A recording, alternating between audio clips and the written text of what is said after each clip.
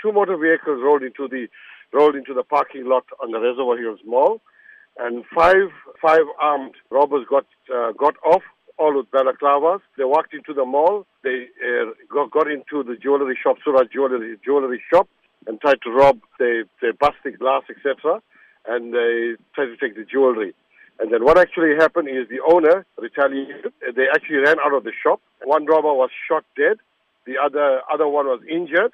And whilst the robbers were running out, they were just basically shooting at all the shops. As they were going out, they were shooting at all the shops, windows were bust. Fortunately, the instinct of all our residents, they all went onto the floor.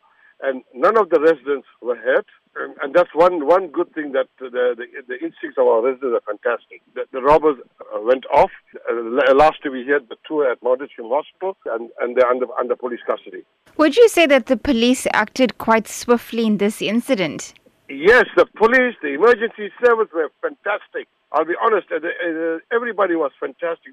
They were very quick. Everything was done very swiftly.